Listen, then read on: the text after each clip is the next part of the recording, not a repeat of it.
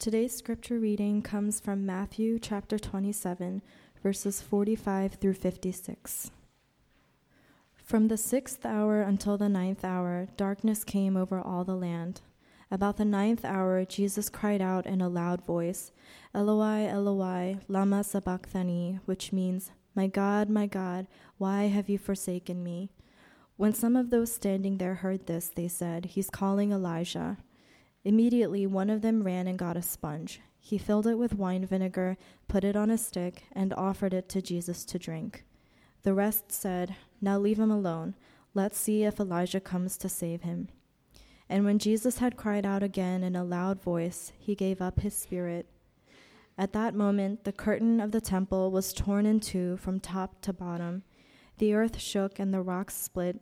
The tombs broke open, and the bodies of many holy people who had died were raised to life. They came out of the tombs, and after Jesus' resurrection, they went into the holy city and appeared to many people. When the centurion and those with him who were guarding Jesus saw the earthquake and all that had happened, they were terrified and exclaimed, Surely he was the Son of God. Many women were there watching from a distance. They had followed Jesus from Galilee to care for his needs. Among them were Mary Magdalene, Mary the mother of James and Joseph, and the mother of Zebedee's sons. This is the word of God.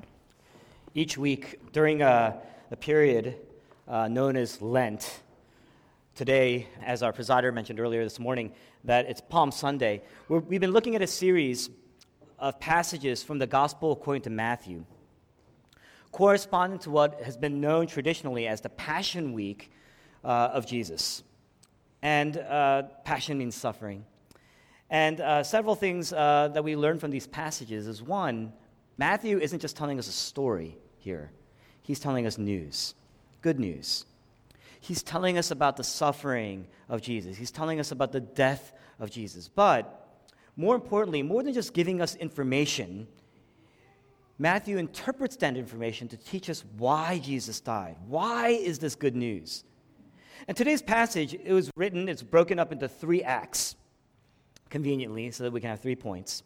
You have to remember, in verse 45, we read that Jesus was on the cross, and at that moment in time, darkness had covered the entire land. The entire area was covered in darkness. And so the passage focuses not so much on what Matthew saw, but what he heard. And he hears 3 things. Verse 46, a scream. Verse 50, a cry. Verse 54, an exclamation. A scream, a cry, and an exclamation. And each one of these things tells us something about why Jesus died on the cross, and why the gospel is good news, why it's healing for all of our souls. First, we're going to look at the scream. Verse 46, at about the 9th hour, Jesus cried out with a loud voice, my God, why have you forsaken me? Now, if you've been going to Metro for a while, you think that this is towards the end of the sermon, because this is one of the few verses that I quoted just about every message. But why is this verse so important? It's interesting because in the Greek, the phrase loud voice here in this verse is never used anywhere else in the New Testament. But it means that Jesus screamed. He screamed. So it looks like at this point, Jesus finally broke. It looks like he finally gave up. Looks like he finally fell apart. And he screams out to God, and he basically saying, you failed me. You failed me. Now, if you've ever taken a religion class, if you've ever taken a Bible class in college, in your undergraduate education, you have to be very careful, first of all, when you're taking undergraduate classes in religion, because no matter how academically prestigious these institutions are, no matter how academically prestigious the faculty is, they're oftentimes very careless when it comes to handling the Bible, and that's for various reasons. We can talk about that another time. But most liberal scholars will try to explain to you that Jesus' disciples made a lot of this story up, made a lot of this entire narrative up about Jesus' death and his resurrection. But think about this. If you were making up an account about the death of the founder of your faith, and you are using that account to try to promote other people to come to that faith, you would never put this account in here. It's too despairing. This is the founder saying, I've lost. This is the founder of the faith saying, I'm giving up. And so even liberal scholars, they're very troubled by this passage. They agree that the only reason why this account would exist in the Bible is because it happened. Why did it happen? And this is the most important part. It's the most important point about Jesus' suffering. Jesus' passion in Latin means suffering. Jesus is experiencing in this moment infinite suffering because of his infinite love. Now think about this. Jesus doesn't say throughout any part of this narrative, oh, my head is killing me because they put a crown of thorns on me. Look at this crown. Look at my hands. Look at my feet, the nails. Jesus has been beaten. He's been flogged. There are sores all over his body. His skin has literally been torn and ripped. He's bleeding all over. He's been accused. There's been terrible injustice in his life. He's suffering from an infection and he's choking, and yet up until this point, he has been quiet. He's been betrayed. He's been abandoned by his friends. He doesn't say a thing. He's been accused. He's been on trial. Terrible injustice. And he did it all alone. He suffered it all alone. And yet, up until that point, he's been poised. Peter draws the sword when he's about to get arrested. Jesus says, Peter, put down your sword. So what he's experiencing here must be something that's way beyond anything he's experienced up until this point. Way beyond anything he's endured up until this point. Infinitely beyond any betrayal he's suffered, any accusation, the trial, the torture, even the cross, whatever it was, he screamed. He screamed. What was it? Now, we know that there was darkness all over the land. And so that darkness that was surrounding Jesus was really a reflection of what was happening inside Jesus. What was happening inside Jesus? Hell was happening. You see, whenever the Bible describes lostness, being lost, whenever the Bible describes being cast out by God, whenever the Bible describes complete separation from God, more often we think of the image of fire. More often than using fire as the metaphor, we see the metaphor of darkness. That's hell. Darkness. Why darkness? Because the presence of God is light. In 1 John, the writer says, God is light. In him there is no darkness at all. And so our hearts, our souls need the presence of God to live. We need light. Just like we need light, physical light to live, we need the presence of God in our lives. But imagine if the sun goes out right now. Imagine if the sun goes out. You'd have about roughly 8 minutes, they say, before the reality of the sun being burnt out will finally hit our eyes. And then everything around us, everything that is life today would die. And so when God says, my God, why have you forsaken me? What he's saying is, I've been cast out by God. I've been cast into the ultimate darkness. I'm experiencing complete separation from God. And this is the infinite suffering, and it's unbearable for me. That's what he's saying. You see, heaven and hell, they don't exist in time. We try to picture what eternity means. Eternity and time, they're two different entities. Eternity does not exist in time. Eternity is a state. It's a condition. It's a state of being in the presence of God or being away from the presence of God. And that means your life right now is either completely going to burst into the condition of heaven, the reality of heaven, or it's going to burst into the reality of hell someday. So there's no such thing as Jesus saying, it's not Jesus saying, I just need to hang on for 3 more hours, and this sense of hell is finally going to be over. That's not what he's saying. Because what Jesus is experiencing is the eternal lostness in that moment, being cast out completely from the presence of God. And this suffering is more than anything that he's experienced physically up until this point, psychologically up until this point, emotionally, mentally, anything up until this point. Now, we got to take this in for a moment. Let's make this a little bit real. If your best friend betrays you, it's incredibly painful. You suffer for a while. It's hard to get over, and you suffer. If your spouse betrays you, if your spouse rejects you, if your spouse abandons you, there are probably fewer things that are more traumatic than that. There are probably fewer things that are more tragic than that. If you lose your child, If you lose your child, that pain is virtually insurmountable.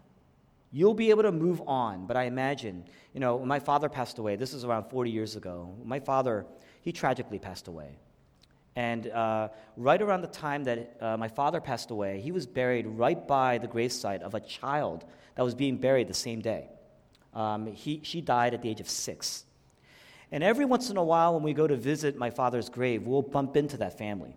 It's happened on a number of occasions. We'll bump into that family. Now, my mother, when she comes before my father's grave, at this ripe old age now of 73, she'll look at that gravesite and almost undoubtedly she'll say, he died too soon, 40 years ago, in his prime. She'll kind of shake her head and she'll pray and she'll say, he died too soon. But every once in a while we bump into the family who lost that child. And if you saw that family from afar, you would have thought that it happened today. They are inconsolable, crying. The point of all this is that depending on the level of relationship, depending on the depth of that relationship, that will determine how quickly you can recover from the loss, from the tragedy. So if you lose your best friend, if you lose your best friend through betrayal, eventually you'll get over it. Eventually you'll move on. If you lose your spouse, there are very few traumas that are more difficult to overcome than that. If you lose your child, it's virtually insurmountable. You'll be able to move on, but it's virtually insurmountable in some ways. But there is no relationship as intimate as the one between God, the Father, and his own Son. In fact, God the Father, that relationship between God and his own Son, is infinitely more intimate than any marriage, infinitely more intimate than any other earthly father and his own child. So intimate that all other relationships point to the amazing oneness between God the Father and his own Son. And so here's Jesus on the cross. His trauma, that means, is infinitely greater than any trauma that we would ever experience. That is hell. And I submit to you, as Jesus is suffering on the cross, he's suffering because he's lost his father. And this is an infinite trauma. This is an infinite tragedy, infinitely great. But the father was ripped apart from his own son. The father had to turn willingly against his own son. He's in hell too. He's experiencing hell too. Complete separation, the brokenness of the Trinity. And so, when God casts out his son, whatever Jesus experienced is infinitely greater than all the suffering, all the hells that anyone would ever experience, that anyone would ever deserve, put together. And that's why he screamed. Yes, Jesus' body was torn. It was torn apart. There's a lot of pain. But it wasn't until the Trinity was torn apart that he screamed. But why did he scream that? My God, why have you forsaken me? On one hand, Jesus was actually quoting Psalm chapter 22 from the Old Testament. Psalm chapter 22, verse 1 says what? My God, why have you forsaken me? And so Jesus was actually putting his story, into the narrative of the Bible. Even while he was on the cross, he was literally reciting and recounting Scripture. Because he is the culmination of Psalm chapter 22. He is the fulfillment of Psalm chapter 22. And so in verse 8, Psalm 22, without going through the entire psalm, almost every line is a picture pointing to Christ. And in verse 8, the writer is looking at the crowd and he says, the crowd is saying, he trusts in the Lord, let the Lord rescue him. That's similar to this passage in verse 49. The crowd says, let's see if Elijah will come and save him. They're saying the same thing. Psalm chapter 22, verse 15. My tongue sticks to the roof of my mouth. If you actually translate that appropriately, really what the person is saying is what Jesus said on the cross. I thirst. I am thirsty. Psalm chapter 22, verse 31. For he has done it. It's a psalm that kind of ends in praise to God. And as it ends in praise, the psalmist is saying, I'm looking to God in my suffering. And this psalm that starts with, you have forgotten me, ends with a word of praise and saying, I'm looking out and seeing all that God will do through my brokenness. For he has done it. And if you translate that appropriately, it is finished. For it is finished. Psalm chapter 22 is one part a prayer of suffering, a prayer of lament, but the other part a prayer of trust in God and praise to God. So when Jesus begins, my God, why have you forsaken me? He's saying two things. One, I am suffering the infinitely great suffering. But two, though I am suffering, I'm putting my narrative, my story, into the narrative of Scripture. And so I trust God. That's what Scripture bleeds, trusting in God and His faithfulness. I'm still going to cling to God. I'm still going to know God, that He's going to work through this suffering. And what He's saying is, even though I'm in hell right now, even though I'm suffering hell right now, I know that God is up to something good. And in the end, they who seek the Lord will praise Him. That's Psalm 22. Look to Jesus. Look at Jesus. To the end, He's praying. To the end, He's singing. You know what Psalms are? They're songs. That means that He's in His greatest suffering, and He's singing. Why was He forsaken? Why was He suffering? Why was He forsaken by God? For us, for the church, for His people. You. When we talk about Jesus' passion, Jesus' suffering, what is the cause of Jesus' suffering? You are the cause. He did it out of His love for His people. You are His passion. You are the reason for why He wanted to suffer and bleed and die, because you are the one person that He couldn't stand losing more than His own life. And the cost of that love, the cost of His love for His people, is an infinite suffering and an infinite death. Remember Jonah, the prophet Jonah? If you read in the Old Testament, Jonah was swallowed by this big fish after he was kind of overcast out of the ship during this great storm. And in the belly of the fish, there's one line. In Jonah chapter 2, he prays this prayer, and what he says is, I am in the depths of hell. But then he says, but I trust you. That's really the sum or the paraphrasing of that psalm. He says, I'm in the depths of hell, at the bottom of hell, but I trust you. But he wasn't really in the depths of hell, and he didn't even really trust God that well. He trusted God poorly, actually. But here's Jesus Christ, truly suffering the depths of hell. But look at Him, trusting and clinging to God, loving God still, even after He's been abandoned by God for us. If the cross means that Jesus is willing to take infinite suffering because of His love for us and obey God in order to redeem us, His people, then my God means what? God is not disengaged from our suffering.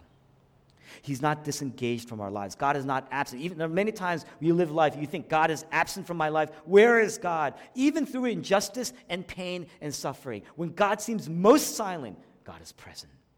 That's what that means.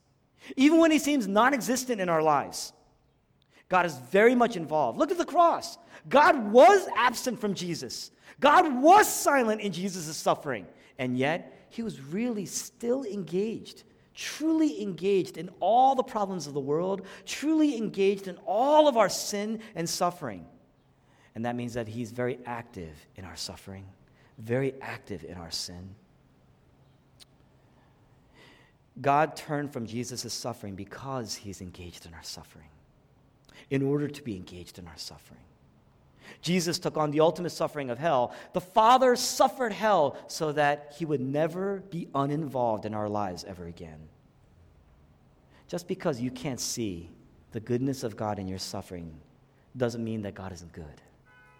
Just because you can't think of a good reason for why you're suffering a particular thing, it doesn't mean a good reason doesn't exist. You have to trust that the God who has the power to relieve you also has the wisdom to know when, also has the wisdom to know how.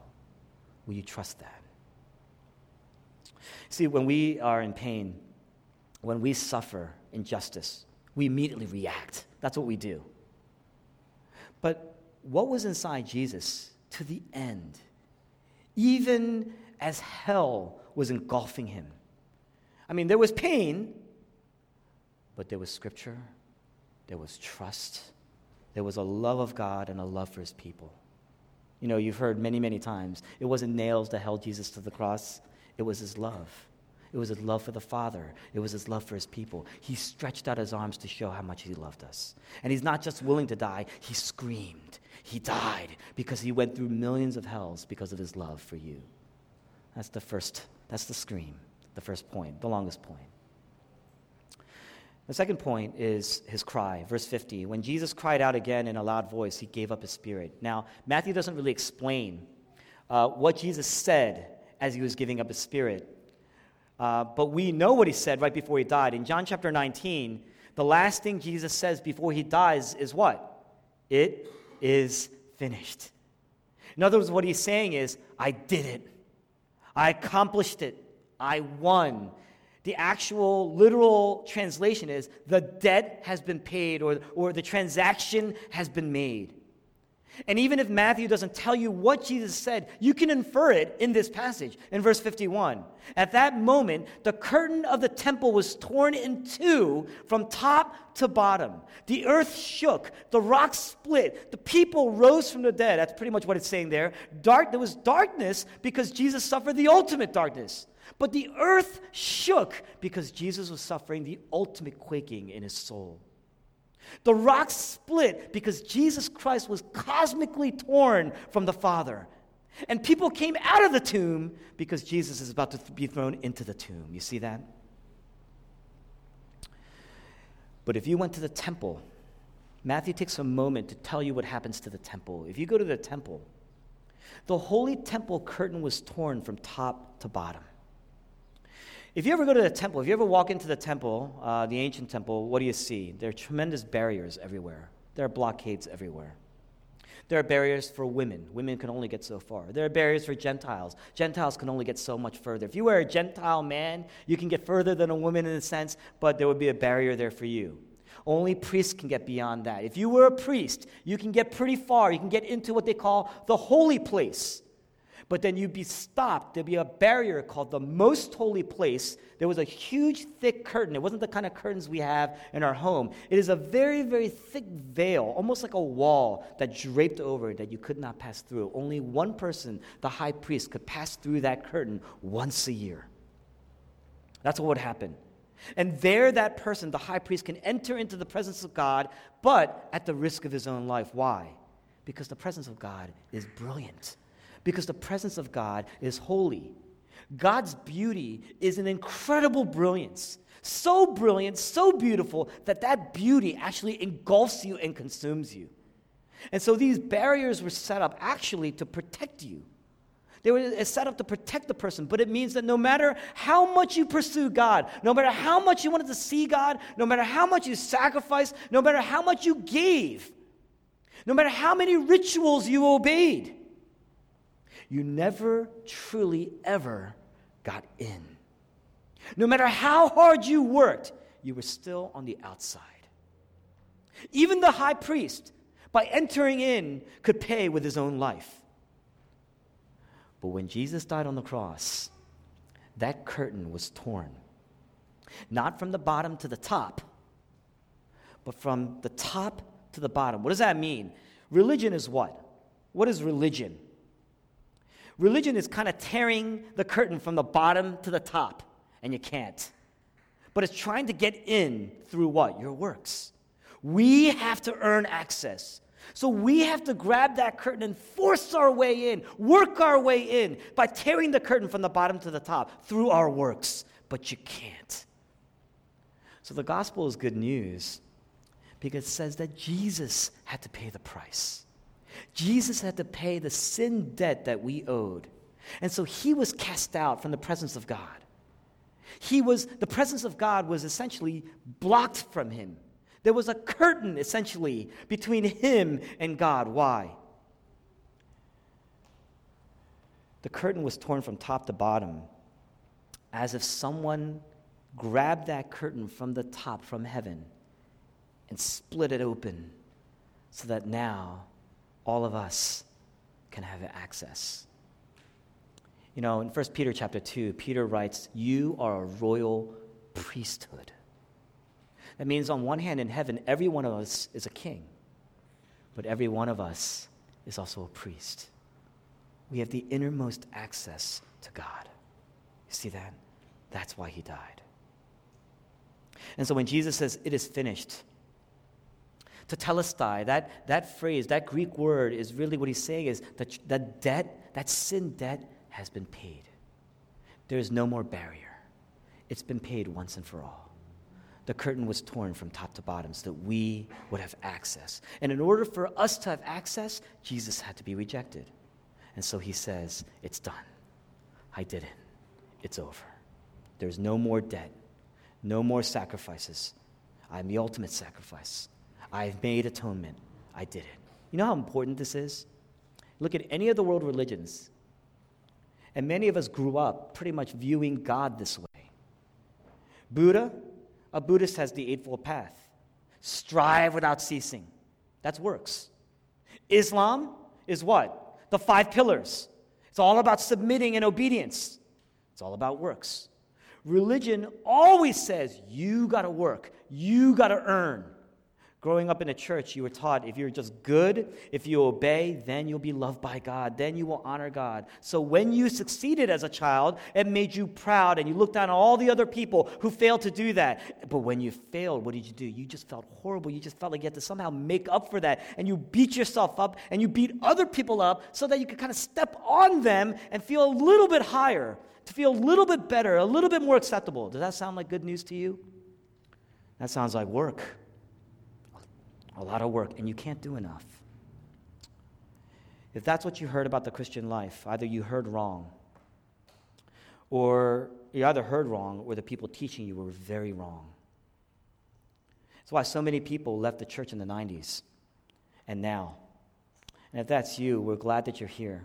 We want to welcome you here because we're here to share the gospel. The gospel is good news. You know why it's good? When Jesus says, it is finished, what he's saying is, it's over. You don't have to work. Your salvation is not based on your merit. Your merit isn't good enough. Thank God, it's not based on your merit. It's based on the merit of Christ.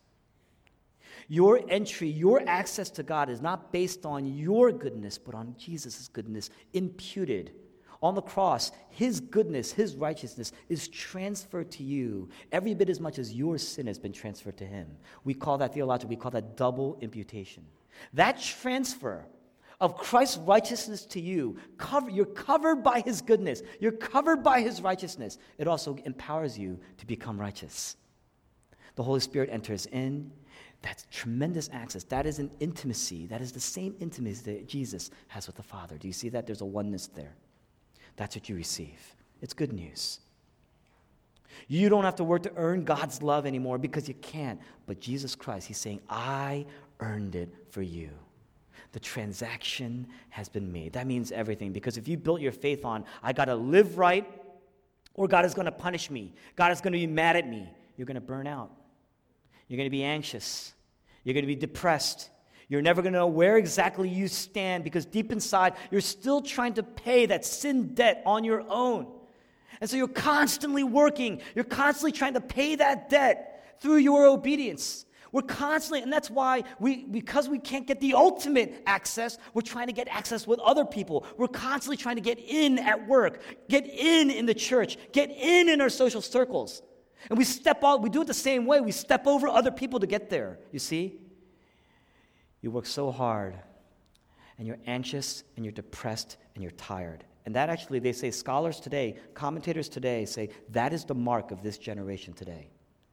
This generation is marked by the most anxious, depressed, insecure people in the history of the world. Tired people in the history of the world.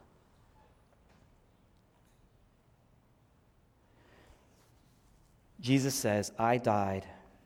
It is finished. I paid the debt to set you free from sin, to set you free from the curse. So that when you obey, it is a genuine obedience. It is a response to what I have done for you. When you worship, it is a genuine worship. You can rest in me. You were designed to worship me, and now I've set you free so that you can worship me again. You can actually be what you were designed to be. You can trust in me genuinely. You can be free to be restored, to become what you were designed to be. If the reality of God, the reality of the gospel is personal to you, if you believe in Jesus' perfect obedience for you and his perfect death on the cross for you, if you see that you've been trying to run from God all your life and from this all your life, this rest is for you. That's good news. That's incredible good news. There's no condemnation for those who are in Christ Jesus. The debt has been paid. It is finished. Lastly, the exclamation, verse 54. I'm going to just run through this very quickly so we can close. I'm going to just say it like this. The centurion in verse 54 looks at everything that's going around. Literally, the world is falling apart around him. There's darkness. Temple's falling apart.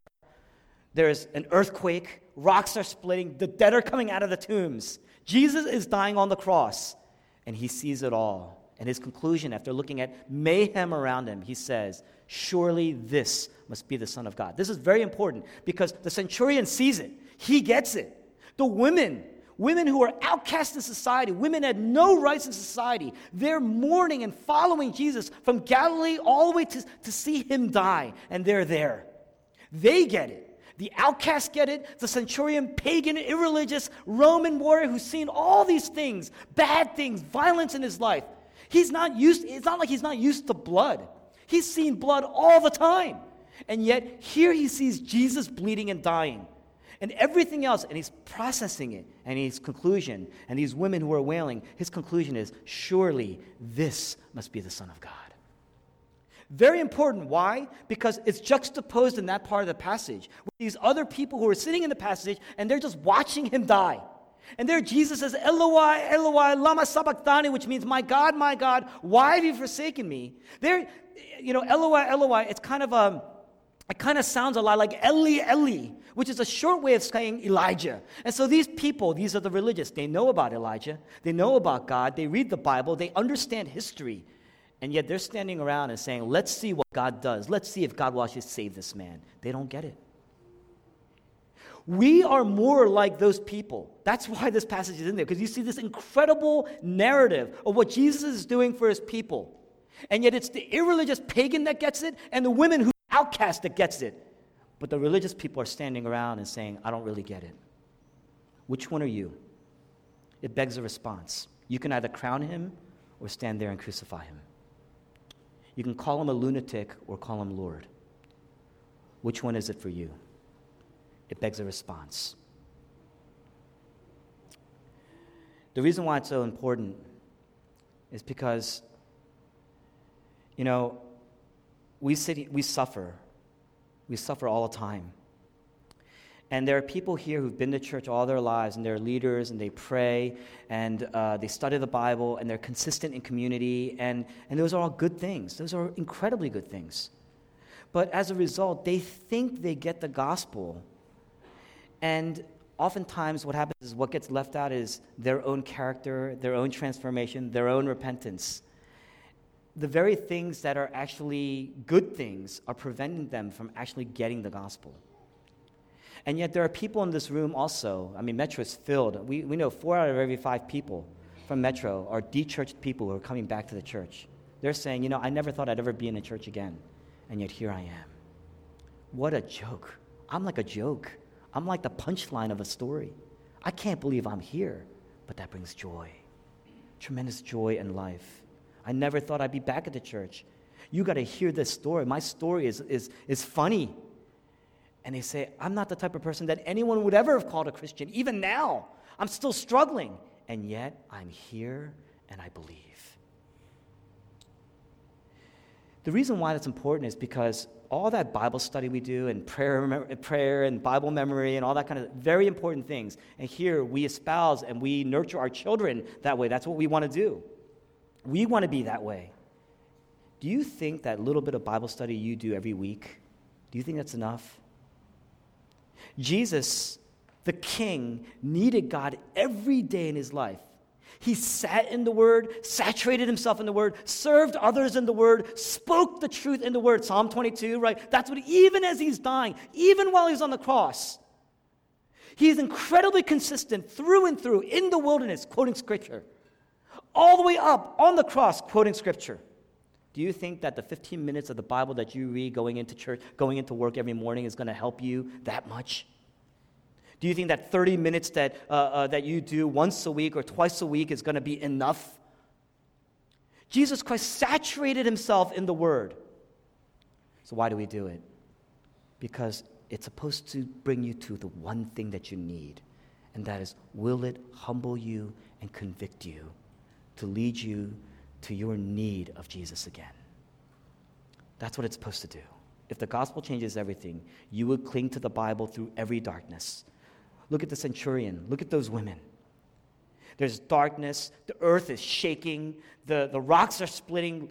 Everything is literally falling apart around them. And yet when they look and see that in the midst of that hopelessness, their conclusion is, this man is truly the Son of God. Apply that to your suffering. Put your narrative into that narrative. Will you do that? Put your brokenness into Jesus' brokenness. And put your sin into the one who became sin so that we would become the righteousness of God. As we come to the table, let's literally take it in and be renewed. Shall we do that? Let's pray.